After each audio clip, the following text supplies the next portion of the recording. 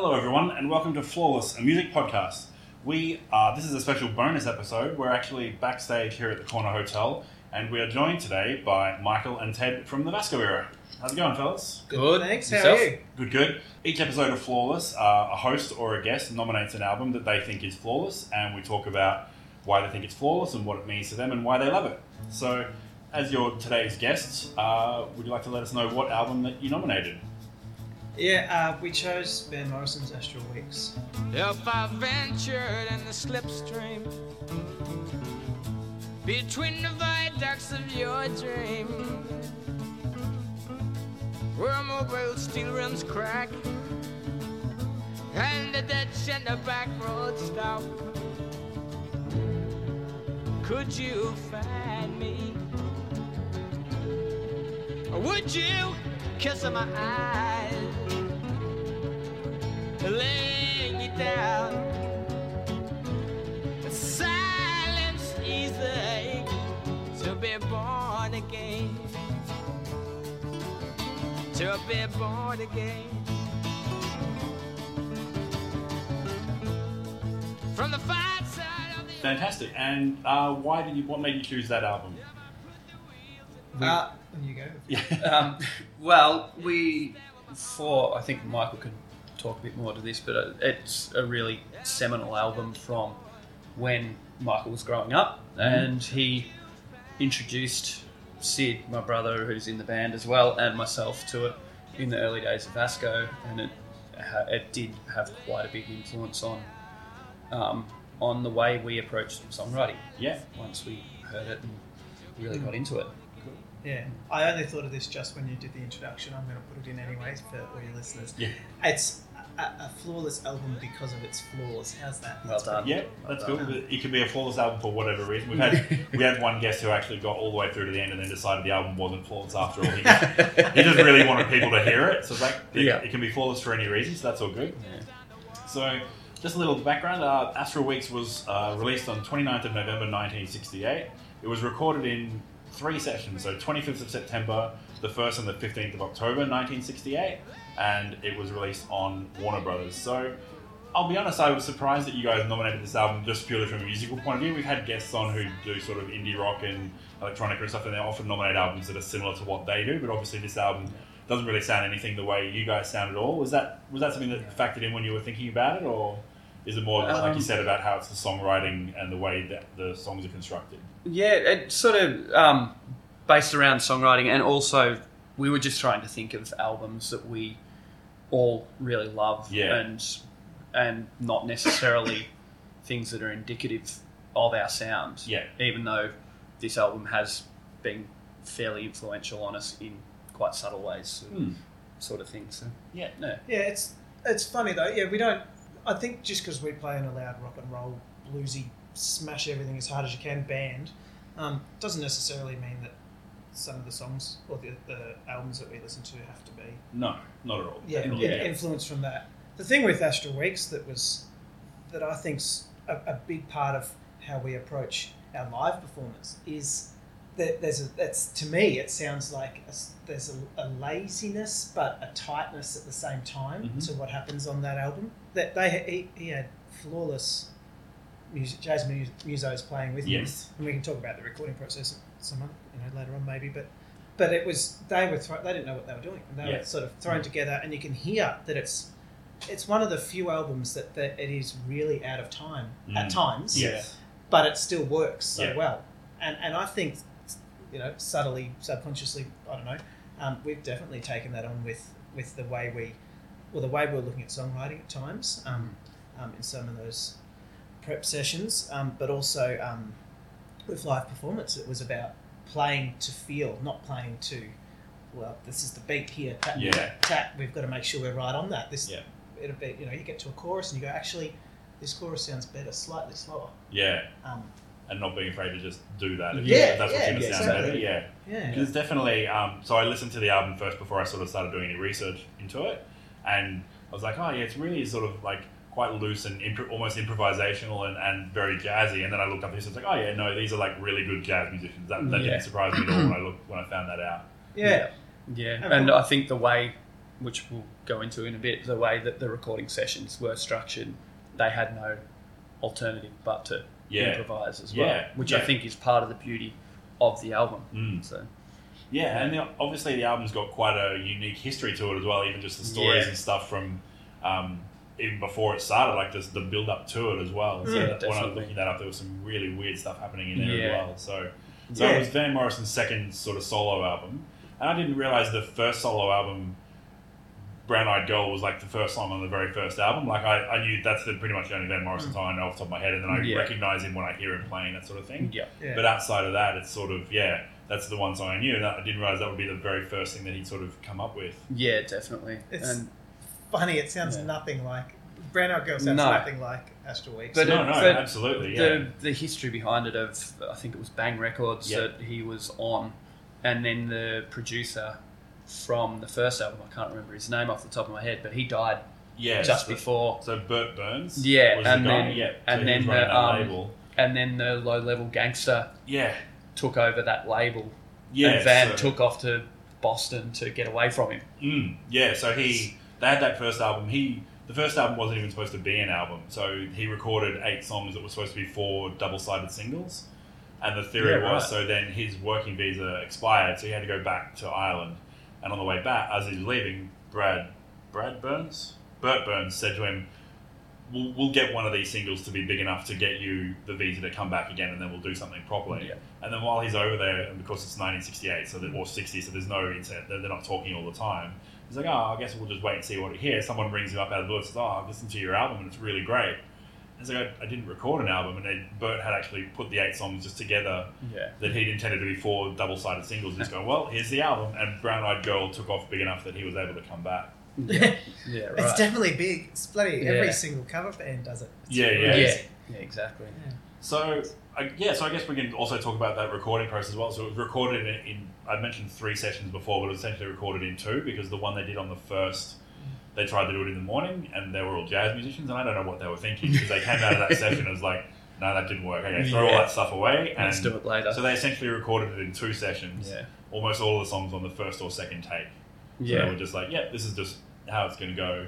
And then one other thing I read was that Morrison, because he knew they were such high-level, really good jazz musicians, he felt a little bit intimidated by them, and so he sequestered himself off away from them. He didn't want to be hanging out with them or talking to them, and so he just played them the bits that he'd written, and then went, okay, and now off you go and make something while I sing and while I do my bit, and I'm not even going to pay that much attention to what you do. Yeah, I heard. I mean, I haven't done too much research, but on this, but I'd heard that it was he was kind of nervous in front of them because they're these hotshot jazz musos, and they kind of are looking at him going, this guy's got no musicality at all. He doesn't know what he's, what's happening. Yeah, that's what he felt. That's how he felt. So it's like the 2 opposite ends of the equation. But maybe that's why it works so well, because he knew that he could just trust them to do what they need to do. The lead up to the recording's fascinating as well, because he went to Boston to get away from this low level gangster. Can't remember what his name was.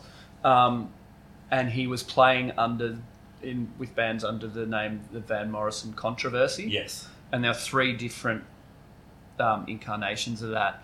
And in the second incarnation, according to Van, he had a dream that all of the electricity in the world disappeared. Right.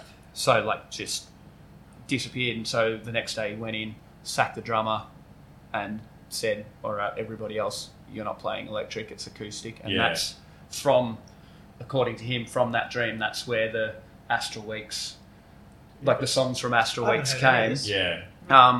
And then somehow it got shown to, is it Wierenstein, the producer of Astral Weeks, and he heard it. He's like, let's make a record, get rid of your band. I know crew. And so his band just got sacked.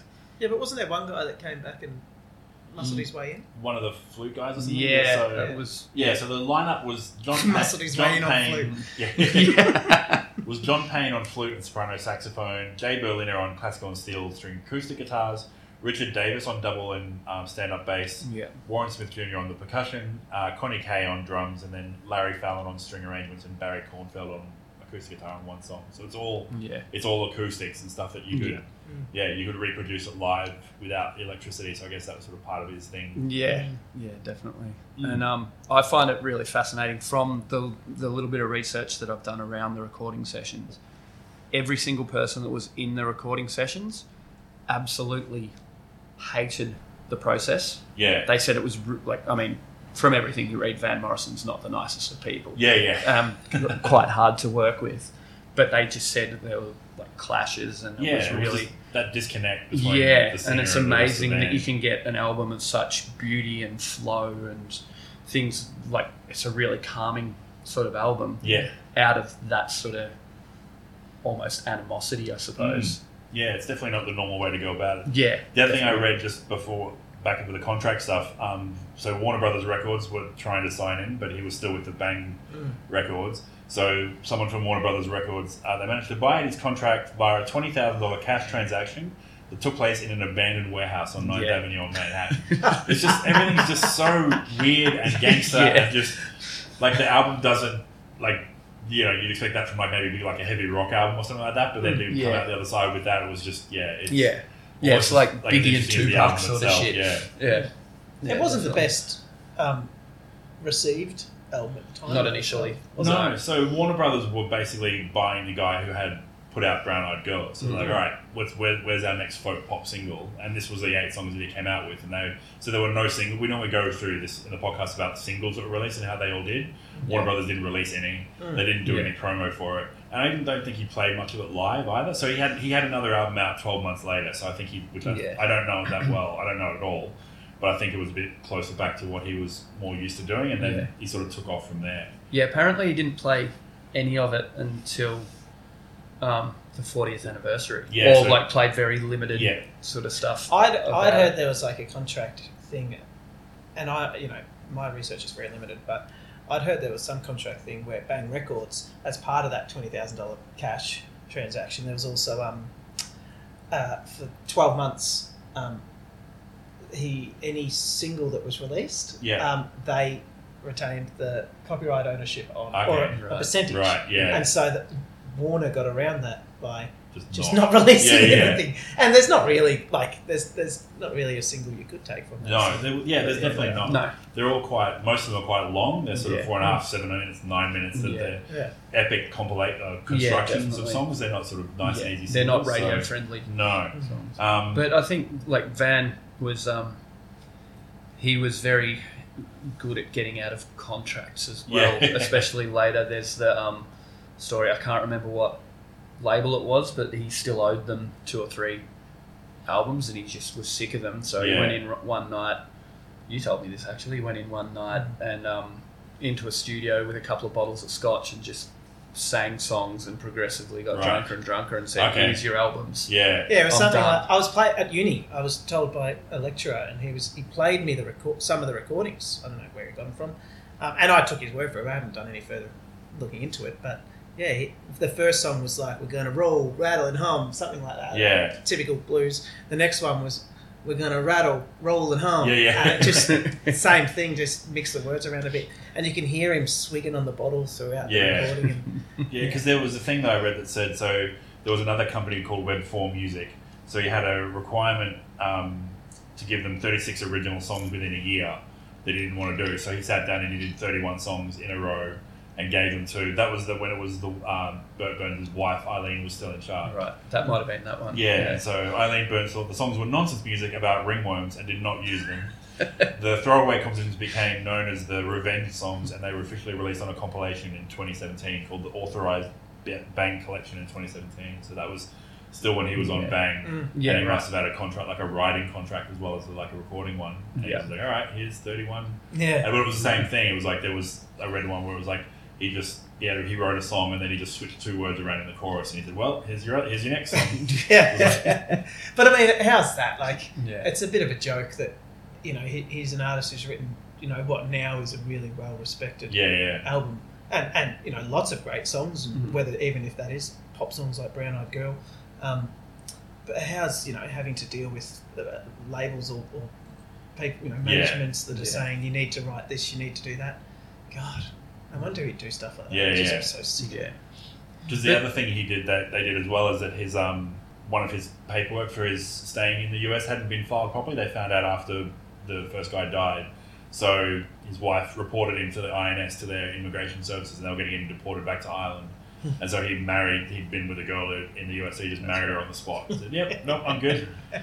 And they were together for a little while. But yeah, so it's a really interesting album. It's definitely obviously a construction from the days where you had records that you had to turn over at that halfway point. So there's definitely a side A, there's two sides to it. So the first side is called In the Beginning, and then the second side is called Afterwards. And there's only 8 songs, which is really great because we've done some podcasts where it's like, here's a 17-song album, here's a 22-song album. 8 songs was really good. But yeah, they're definitely quite constructed. They're put together with lots of different pieces, which then goes against how we know the album was put together, which is that everyone was just sort of improvising and seeing what happened. So, yeah. There was, what do they call it? They argue that it's potentially like the beginnings of concept albums and things like that. Yeah. Which is what we were doing for the first couple of albums we definitely. did. And I don't know whether that was deliberate. I don't think it was. You'd have to ask Sid about that. But, The second one was definitely deliberate concept album. Yeah, it's funny how that happens. But with Van Morrison's reaction to the thing, because he was there on the recordings, and then the producer added the string parts and all of that sort of stuff. And I saw a quote from him. This isn't verbatim, but he said he didn't like the way it was never meant to have strings. He didn't mean it to be so samey throughout. And I reckon that sameness sort of within the album's one of the things that makes it. The it full really works. journey through the album works really well. But That's what I got into it because of my dad. Mum and dad, they massive Van Morrison Astral Weeks fan, and Nice. TB Sheets from the first album as well. Dad, we can talk for about 45 minutes on that one song alone. But they got me into Van Morrison because of that. And I remember dinner parties when I was a kid, and I hated it at first because I wanted to listen to whatever, or Nirvana or whatever was around. And Dad would be having these dinner parties, putting on Astral Weeks, and track 2 comes on, and I'm listening. I'm like, how the hell can people like this? It's just like beside you, beside you, just forever. I'm like, this is crazy. What's going on? Why can people listen to this? I'm beside you, beside you, beside you, beside you. Oh, child.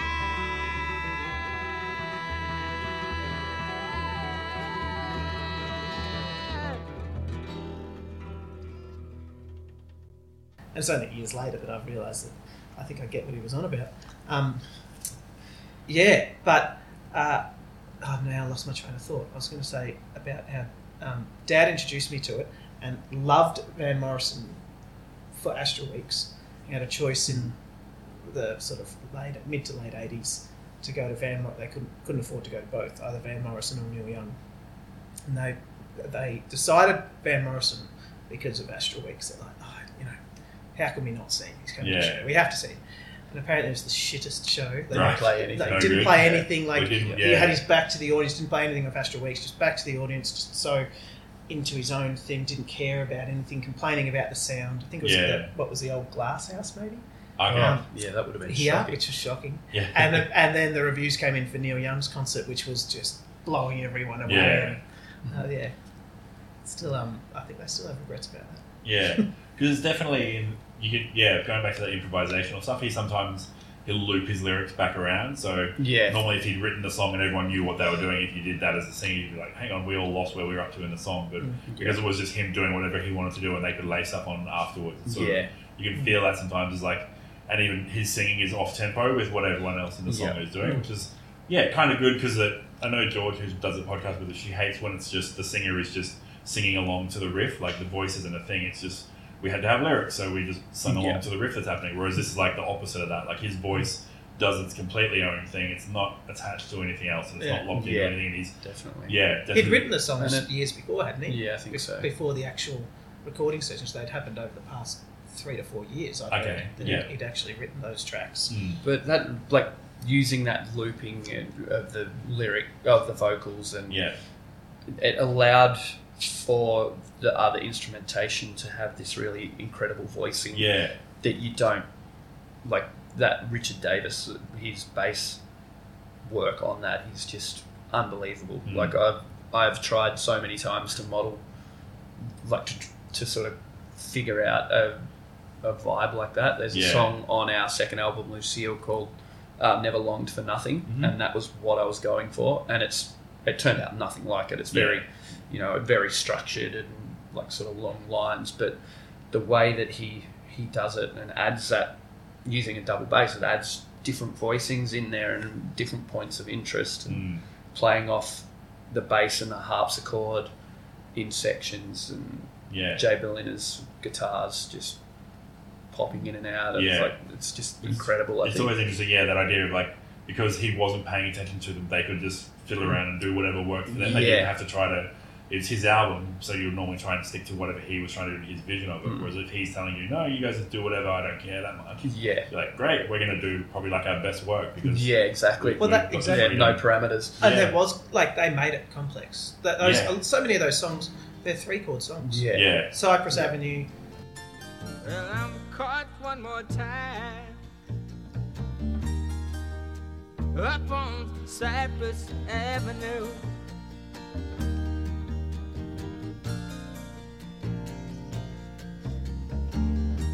Caught one more time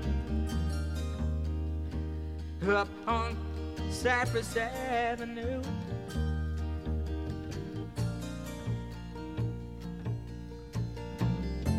And I'm conquered in a car seat.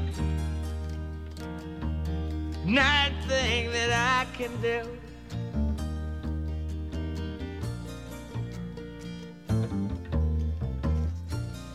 I may go crazy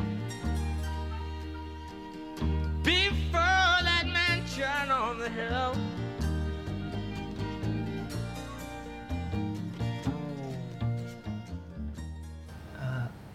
Madam George. Slim Slow Slider, I think, is as well, isn't it? Yeah, Sweet Thing. Yeah. Ballerina. Yeah. All of these, I believe, I might be wrong, but I think they're all just 3-chord songs. Yeah. And so that, you have 3 chords of songs, so much easier for the, jazz musos to come over and work around the scale Yeah. it's in. So there's that simplicity to it, but also such, complexity. Yeah. Complexity Yeah. because of the instrumentation and how they definitely. managed to find that relaxed vibe for Yeah. the whole thing. Yeah. It's just like everything is working against it. All the ingredients are wrong and it shouldn't work, which is just Yeah. makes it even more miraculous how good it is. that Yeah, it came out the other definitely. end. Yeah. So, did you have any other favourite songs that you really like on the album, or things you wanted to like about the album? It's hard. That's a tough one. When I first listened to, I can't even remember the name of the first track. Is it Astral Weeks? Yeah. Is that Yeah. the first track? Mhm. Yeah. When I first hear that, you just get a calmness about it. Yeah. But I think I really get into. I really like Ballerina. And that's somebody, not just anybody, wanted to get close to you. For instance, me, baby. All you gotta do is ring the bell. Step right up. Step right up.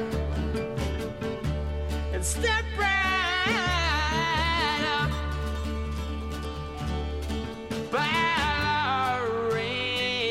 Ballerina. Yeah. Ballerina is definitely a standout. And that was one that really you can clearly hear it with the I think it's the vibraphone at one point. The timing issues they're having. He's Yeah. playing his guitar and singing, and then the vibraphone comes in with dun, dun, dun, dun, dun, dun, dun, dun, dun, dun, dun, and it sounds great, but it's out of time with the guitar, Yeah. and then it sort of slowly falls back in. Just No, pops not up many now. bands or artists can do something like that. Pavement's one that did as Yeah. well. Yeah. They were really good at that. I think that was definitely one of the ones where he looped a lot of the lyrics. It's like, I'm going to sing. Yeah. It feels logical to go, I'm going to sing this twice, and then he'd go, I'm singing it the third time, and Yeah. I'm fine They because I'm have just to- playing the acoustic guitar, but you guys got to figure out what you're doing out there. Yeah, definitely.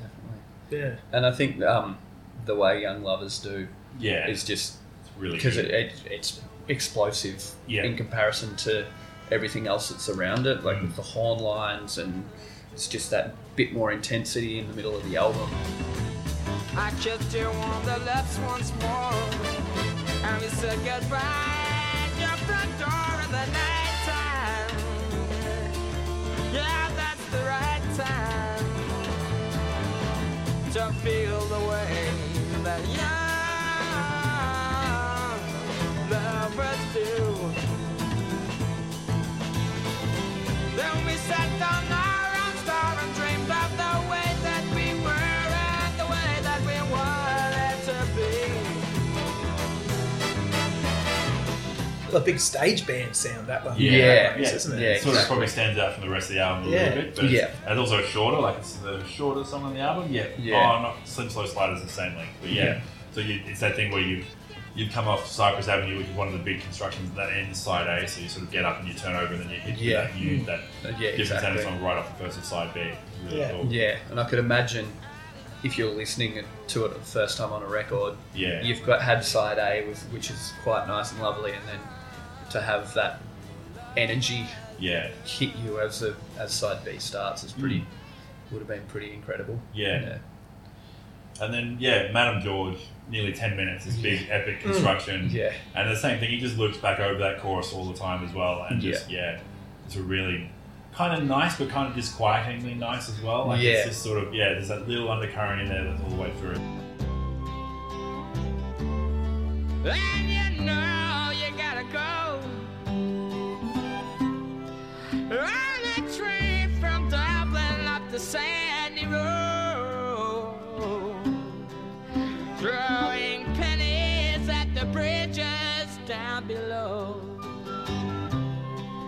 and the rain, hail, sleet and snow. Say goodbye to Madam George. Dry your eye for Madam George. Wonder why for Madam George. Ooh. It just has it's like storytelling. Yeah. That and you know, a bit more, obviously 10 minutes it has to be like that, but it just seems he has thoughts popping into his head, and he's just saying it as they come. And same with that. I mean, it's not on this album, but that TV Sheets song as well of the first album has that same idea. It's just something comes in. This is what I'm thinking, and this is what I'm saying, and I'll maybe have a bit of a melody to it, and the song evolves through that. Yeah. Well, he talked about, around that time, he talked a lot about automatic writing when he was I writing saw lyrics. that as a reference, but I didn't know what it was. So, as far as I can understand, it's almost like there was a lot of occult sort of stuff happening around Boston at the time, and he was quite into that. And it's sort of almost like you go into a trance and you're just writing whatever's coming. Like you have to be in a certain frame of mind to do it, but you're just writing whatever comes out, and that's the song. There's no editing at the end. There's no, we'll use this for a chorus, and it's just whatever comes to mind. So, which is a pretty interesting way to do it, I think. The other thing I thought when I first heard it was like, oh yeah, definitely, probably affected by drugs, some psychedelics, hippies, spacing out, that sort of stuff. But it turns out not at all. Like he hated that stuff. So but in Boston at that time, that was when the LSD experiments. It was surrounded by that, but he didn't. He wasn't. He He didn't do it at wasn't all. keen. So they because for the first album, that was another thing they did was we're going to put out this album. It's kind of trippy psychedelic stuff. Let's find a photo of him where he looks tripped out and put that on the cover. So they did that and put some sort of brown circle stuff around it. And he hated that because he was avidly I don't do that sort of stuff. Yeah. And so they made a big point of him going out and saying, no, I'm not, I don't do that stuff at all. So Yeah. Oh, wow. Yeah, definitely. Yeah, there was a quote of his where he said he tried he smoked weed when he was younger and it broke his mind. Yeah, he burned his brain on hash or something. Yeah. Well, some of those songs with all that repetitive lyricism, it sounds like he's got fixations. That's the thing. Get Yeah. on the train. Or get on the train.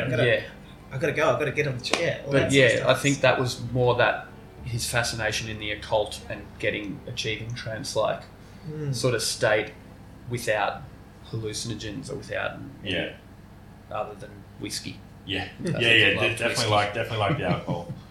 And then so the album ends with Slim Slow Slider, which is a really nice song. But then at the very end, he sings. I know you're dying, and I know you know it too.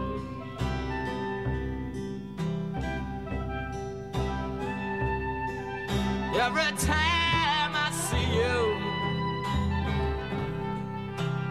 I just don't know what to do.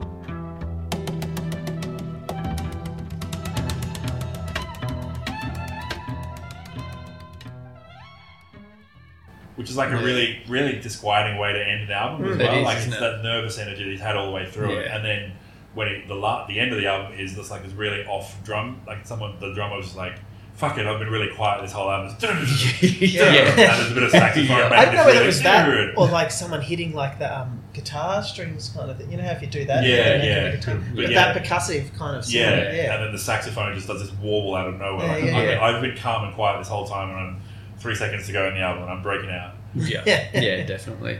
It's funny on I had chills just then when you read out those lyrics. How's that? Yeah, it's just really good. Yeah, I think I'll be alright. I'll survive. But like, isn't that amazing? Like, it does leave you. I hear that and I go, I'm going to put this album on now and have it. Yeah.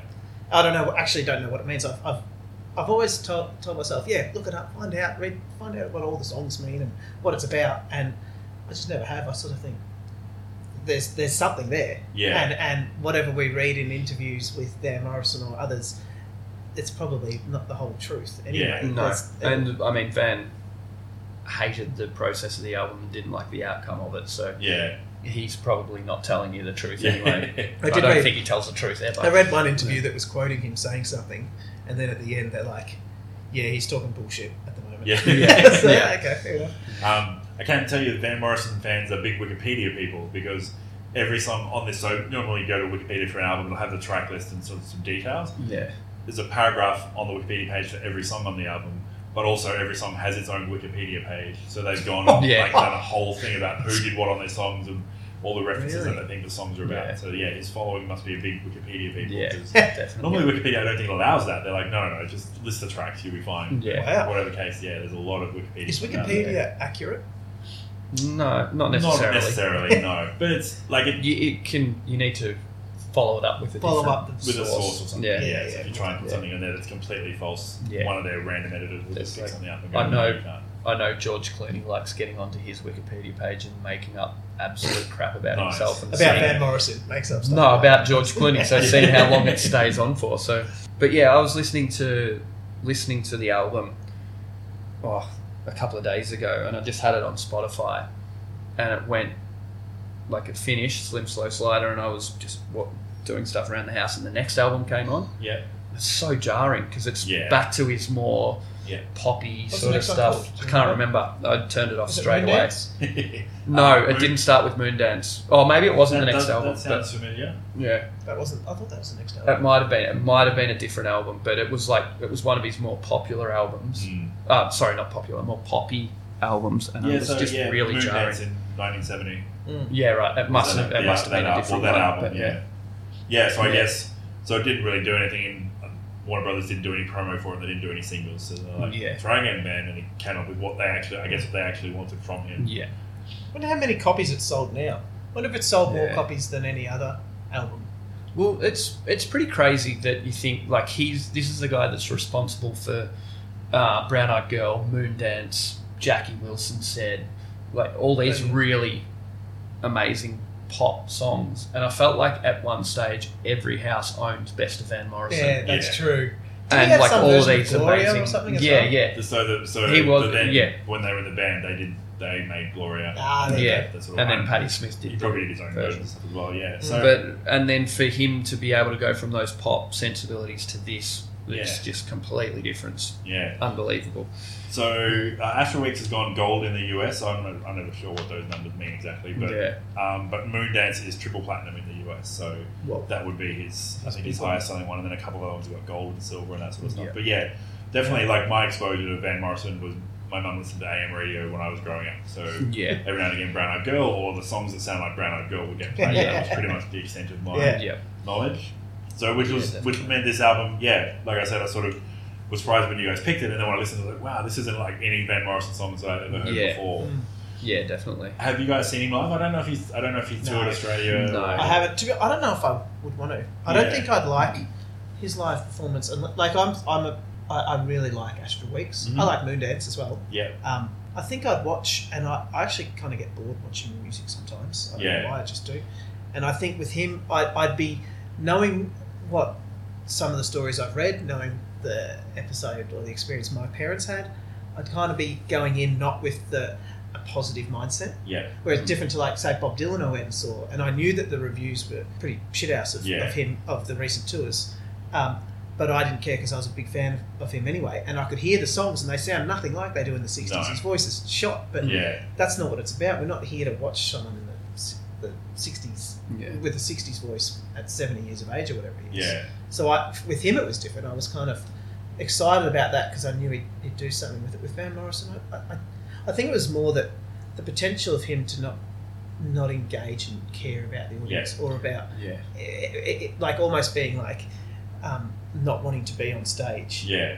I don't like when I see that. Well, there's that. He's got that notoriety of just being really hard to deal with and really combative with a lot of situations. And I think that's maybe I saw something something that you would subconsciously go project.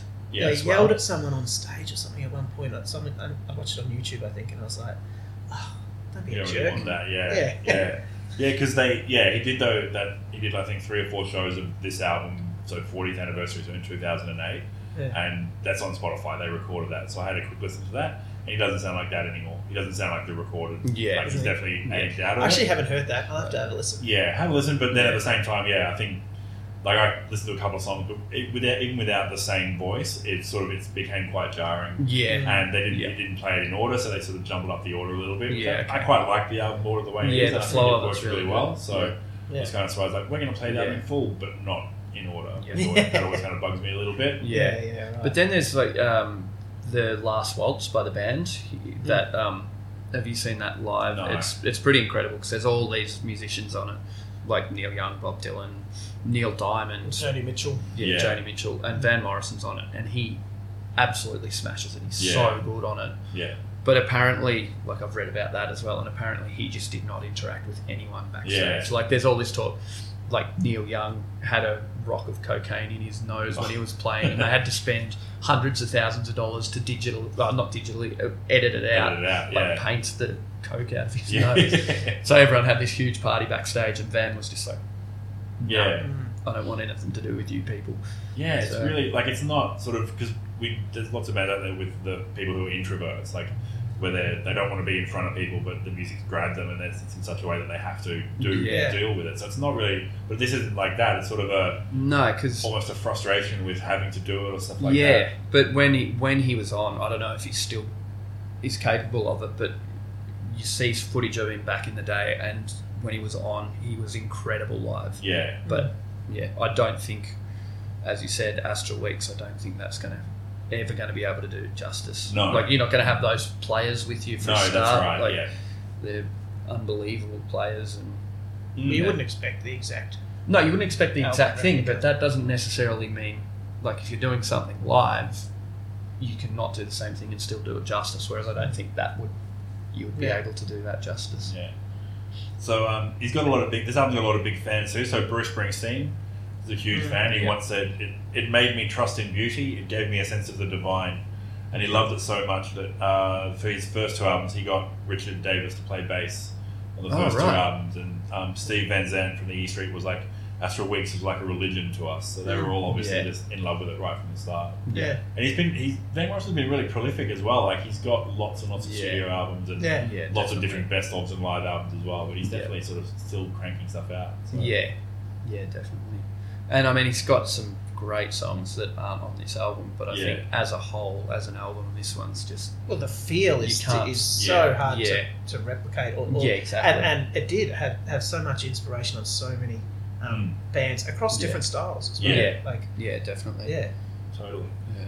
I've heard that they've just recently released a version of it with some extra.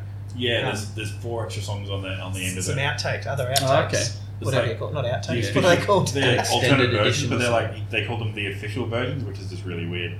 They can't be official if they weren't on the original. That's what I was thinking. Well, too, maybe that they're they the were ones saying. that Van's just gone. Yeah, this is how it should I'd be have interested to hear them because I just think what he captured in that time, and maybe it was just pure luck, or maybe he's a very quiet genius about not telling everyone that this was his plan all along to get hotshot jazz musos to play long to simple chord progressions. But that also, I think, from what I've read, I think that was the producer getting those people in. Yeah, it wasn't Van's idea. No, so that's where they sort of fired the rest of the band. So it was sort of like, I think it's Werenstein. I can never remember. Yeah, Werenstein. Yep.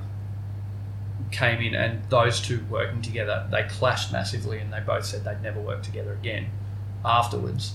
But what they both brought to the table just worked. Yeah. Mm. And you'd hope Morrison himself has softened on it. I hated it so much over the years. So the extended version has a alternate take of Beside You, which is the second song, an alternate take of Madame George, which is like the big nice one, a long version of Ballerina, they call it. And so the original's already 7 minutes, so there must be something going on there. Yeah, right. And then a long version of Slim Slow Slider, which I think I'd like to check that out because it was it felt weird to end on a short song, where I sort of felt like it needed a big epic ending. So yeah, definitely. But yeah. All right, well, I want to thank you for joining us. It's been a real pleasure having a chat to you about this album. Thanks for nominating it. We'll thanks for have having more us. people listening to it. Yeah, thanks for having us. So this episode of Flawless has been recorded backstage at the Corner Hotel.